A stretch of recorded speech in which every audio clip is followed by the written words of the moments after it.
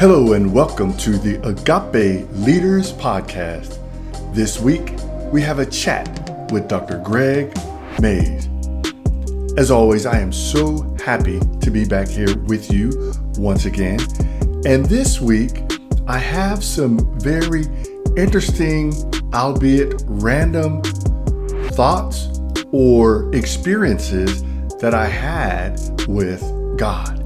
I want to share them with you, and I pray that you will not only receive them, but that they'll touch you in such a way that they inspire you to want to get closer in your relationship with Jesus Christ, that you will want to be obedient to Him, to listen and heed and do what He says on the first try. So let's get started.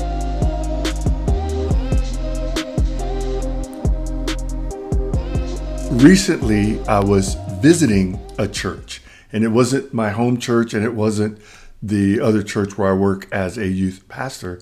This was another church in the city of Lakeland where I live. And I believe it was the pastor.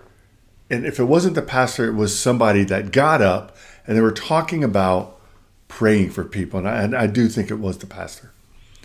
And he asked, was there anyone in the room? And he put it a little more clearly than what I'm going to say. Was there anyone in the room in need of prayer? And some people raised their hand. And he said, well, if you are near that person who has their hand raised, would you be willing to lay your hand on the person and pray for them? And then he said, if you are not willing to do that, would you please slide right on aside and somebody who doesn't mind will come in and pray for them. And he said it in a very positive, loving tone. He wasn't trying to be difficult. He wasn't trying to put anybody down, put pressure on anyone. He was saying matter of factly, if you don't want to pray for it, it's okay, but just please don't stand there in the way because somebody will come and pray. That impacted me, and I wrote it down because the reality is God has a plan for you. He has created you for good works in Christ Jesus, which He has prepared in advance. We read that in Ephesians 2:10. So when you are not willing to do what God has called you to do, or you're one of those people who is, I'm afraid, I don't want to look bad, or let me pause and say this, and I'm going to get on somebody, and if you get your feelings hurt, that's not my problem, that is your problem. When you say, I can't do that, I don't know how to pray, you're not insulting yourself, you're insulting God. You're saying that God is not good enough to do in and through me what He thinks that He can, because He hasn't met anyone like me. He doesn't know me. I'm His biggest challenge. Those are the words that you're saying, even when you don't say them. Are you serious? Are you telling me that God cannot pray through you and affect someone's life in a positive way through you? Are you that strong of a being that God cannot do something through you? You're kidding me. I want to encourage you. I want you to begin to speak positive over your life. I want you to begin to speak that you are the head and not the tail over your life. I want you to begin to speak that greater is He that is in you than he that is in the world. I want you to speak that over your life. I can do all things through Christ who strengthens me. In other words, these all things are things that God has called you to do. So I want you to speak that over your life. Stop being that person who doesn't think that God can do through you what you see God do through other people. He is ready, willing, and able to do through you what you see Him do through others. So please Stop doing that to yourself, because you're not accomplishing what you think you're going to accomplish. Can you imagine what God can do if you would give yourself to him and allow him to use you, instead of you always being the person that says, well, no, I'm afraid, or he can't, I don't know what to say. I don't know how. It doesn't matter if you know what to say. The Bible tells us that God will give you the words. You need only yield. That's it. You don't get to do anything else. Yield to him and then do what he tells you to do. That's it. And you'll be doing it in the power of God, the Father, the Holy Spirit, Jesus Christ. This is how you'll be doing it. So quit trying to want to get the credit. It's not even you. So just let God do what he's going to do, and you stay right there and let him do it in and through your life. I pray that you receive that. Now going back to what I was talking about. And so this pastor understood that some people are going to get in their own way. And so he said, hey, he didn't use these words, but I'm using them. If you're going to get in your own way right now, it's not a problem. It's okay. You're going to have to go through it. But could you please move out of the way? Because there's somebody who understands that it's not them, but God who's going to do the work. It's not you putting your hand on them. It's God through you. All he needs is a conduit. And if you don't want to be the conduit, hey, would you please move to the side? Let somebody else come in there. And that touched me. I hope you can hear it in my voice. That touched me. And I pray that it touches you. You see, you have to understand something. We're in a battle. This is war. And you got to pick a side.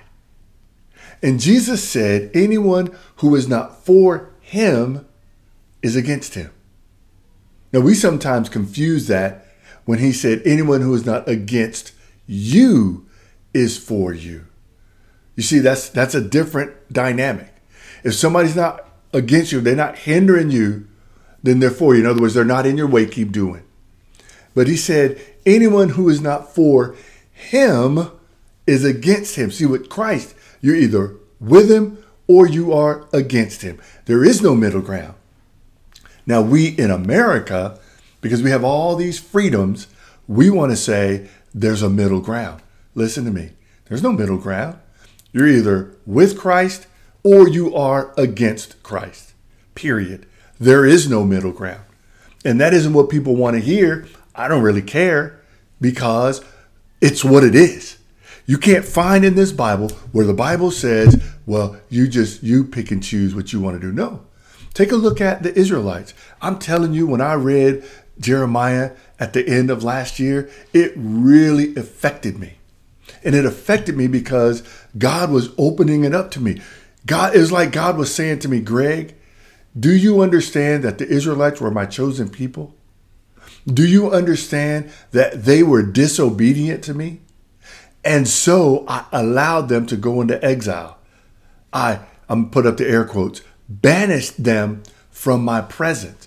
Now, the reason why I did the air quotes is because God is always present. He's always watching his people. He's always watching you. And God was teaching me. And the other thing that he taught me, and this I grabbed a hold of. The people that God used to exile the Israelites, the Babylonians, the Assyrians, and such, he punished them as well. Why? Because they went after his anointed. And you might say, well, he made them. No, he didn't make them. He removed his hand of protection. They wanted to go after them, but God was protecting them. When God moved his hand of protection from the disobedient Israelites, the Babylonians, the Assyrians, they came in and they took them into exile. But that doesn't mean that they were doing right. And they had a price to pay. So let's run this to where we are now, what I was talking about. If you're not for Christ, you are against Christ. That's Bible. That's not Greg. That's Bible. And so when you are against him and you are possibly hindering his people, there's a price to pay for that. There's an absolute price to pay for that. And that is not what people want to hear. Not in America. We want to hear freedom. We want to hear kumbaya. We want to hear love and all that. And this is love. Why would I let you keep going the wrong way when I'm watching you go the wrong way and I can see at the end of the road what is waiting for you if you get all the way to the end of that road? Why would I do that? Why would I keep my mouth shut? I'm not going to. I'm not going to keep my mouth shut. I'm going to teach this gospel. I'm going to share this gospel, teach this word the way it is written, because we cannot allow ourselves to think that we can be disobedient and there's no consequence, because God loves us and wants us to be happy. So that's felt like more of a rant than finishing off that point. Let's move to the other thing that I experienced. If you saw a person who was injured and in need of a doctor, would you tell them they needed to heal up? Then you would take them to the doctor? No. You would get them to the doctor as quick as you can. When you see someone in need of a savior, don't waste time trying to, I'll put it in air quotes, save them. Get them to Jesus. With love and gentleness, you get them to Jesus. And I was reminded of the story, the parable of the Good Samaritan. And I won't go knee deep into it. I will tell you that it can be found in the book of Luke, chapter 10, verses 25 through 37. And this is Jesus sharing about the Good Samaritan and what he did to help someone who was in need, while a rabbi and a Levite just went right on by. Yeah, they went right on by. They didn't even try to help. And here is this Samaritan who was hated actually by the Israelites. And he's the one that helped this man instead of the priest, instead of the Levite. And so as I'm looking at our world, we get so wrapped up and get into our churches and, you're not a good Christian. You can't come in here. No. Don't speak like that. If you think somebody is in sin, then the church is where you need to get them. And watch this. If you don't think that the church is where you need to get them, then you probably need to go to a different church. Because if your church, if your body of believers is not there to, let me say this well. You want to receive anyone who's coming to Christ. Because at the end of the day, as my friend Minister Marvin Lewis said, you didn't, I didn't, we didn't hang on the cross for anybody. So we don't get to make the decision as to who's worthy, air quotes, worthy of salvation and who is not. So we don't get that. But we bring whoever to church.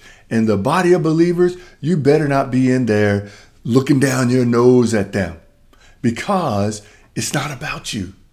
It's about them coming to God the Father. Doesn't the Bible say, woe unto the person who causes someone to stumble? It would be better for them to have a millstone tied around their neck and cast into the sea. That is us when we stand in the way because we are judging people's sin. Oh, you're doing that. Oh, you're going to hell. We don't get to make that call. We do not get to make that call. We bring them to Jesus. Because watch this.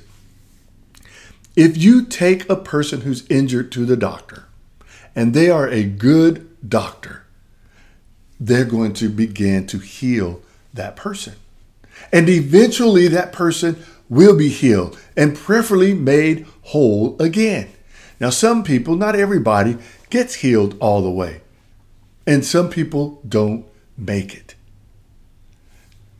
When we bring people to Christ, same concept. Some people will get their healing. They will receive it in Jesus' name. Some people will receive their healing, but they're going to have some issues that they're going to have to work through. And that's just a part of it. It's a way for them to show their faith daily. And then you're going to have some who are going to come to the church, come to the body of believers, come to you and sit with you and open that Bible and read the Bible. And they're still going to make a decision to walk away. And if and when they do that, you cannot be all upset and bent out of shape because it's not on you. If you've done all that God has called you to do, it's not on you. It's on them. It is between them and God.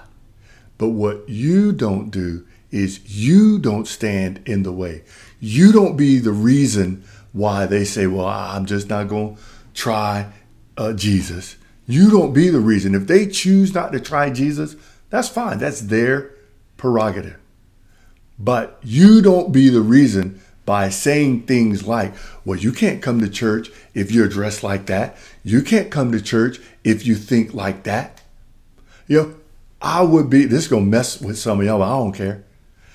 I would gladly invite every Ku Klux Klan member I would ever run into to church. As is. I don't care if they hate me. Will you come to church with me? I don't care about any of the other stuff. And you say, ooh, here's why. Because I know what Jesus did to my life. I know who I was. I know where I was. I know my life. I know it well. I know the change that Jesus Christ made in me. And I know for a fact, if Jesus Christ can change me, the person that I was, the sinner that I was, there isn't anybody walking on this earth that he cannot change. Because I was supposed to know better. I was supposed to know better and didn't do better. And so if God can change me and get my heart right, I know he can do wonders with other people. So yeah, I will gladly go. I get the Grand Wizard if you'll walk with me. Come on, let's come on over here to church. Now, I ain't going to lie to you. Just because somebody called themselves to church, y'all going to be mad on this one. Just because they call themselves to church doesn't mean that it's a body of believers that I'm going to take somebody to. I have been in churches. I went into a church. I don't care. I'm flowing now. I went into a church, ladies and gentlemen. And what I'm about to tell you, I didn't hear about this happening.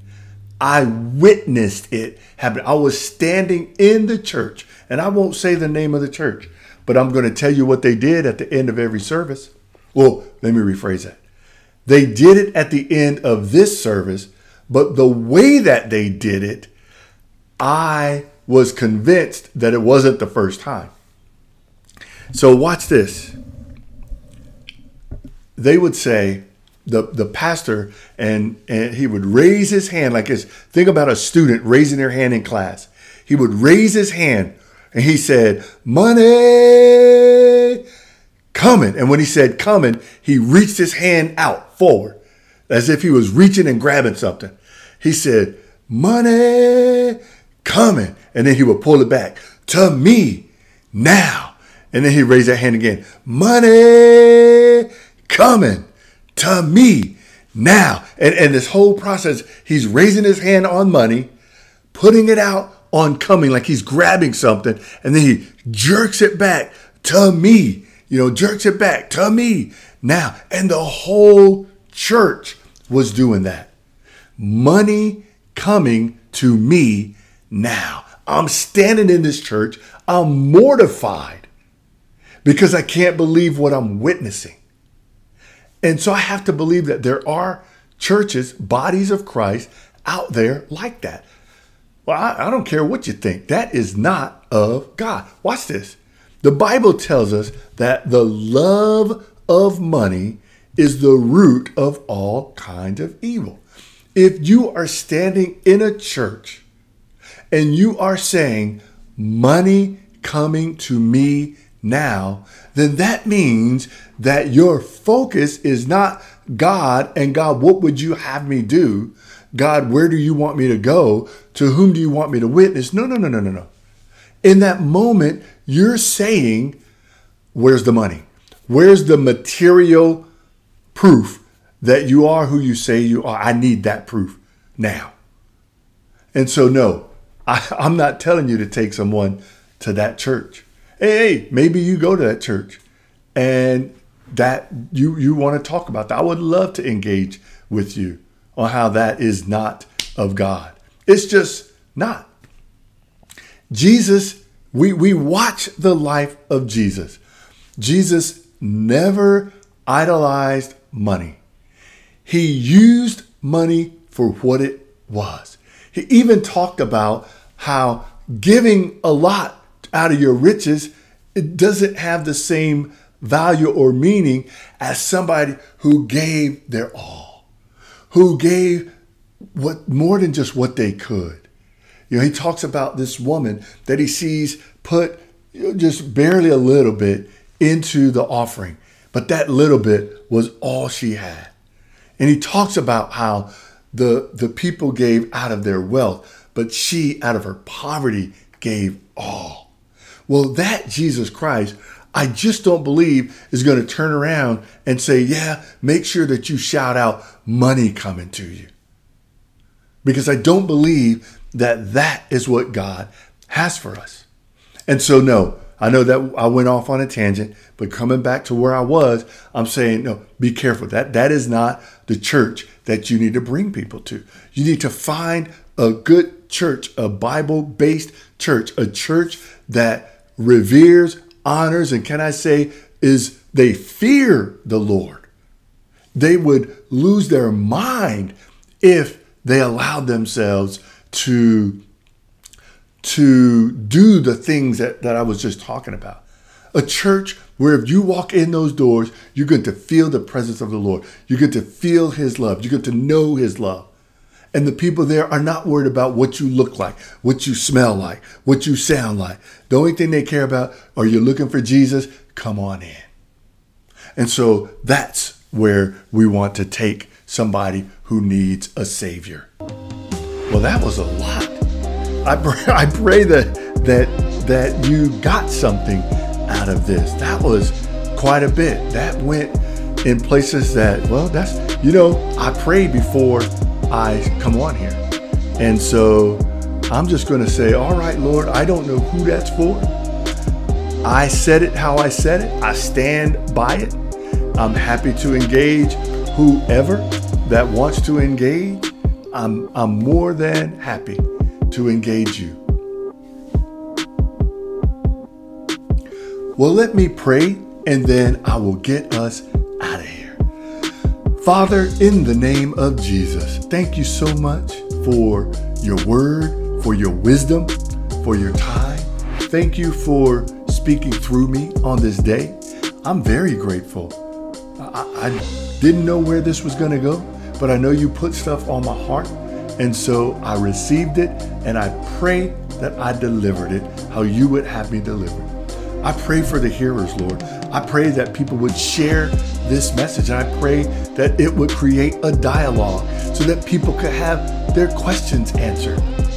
Instead of having somebody just say, oh no, you can't do that. No, let's have a conversation. Let's open the word. Let's see what the Bible says about it. So help us, Lord God, in that way. And as always, Father, we praise you and we pray these things in Jesus' name. Well, that's all we have for this week's Agape Leaders Podcast. Until next time, you have a blessed week.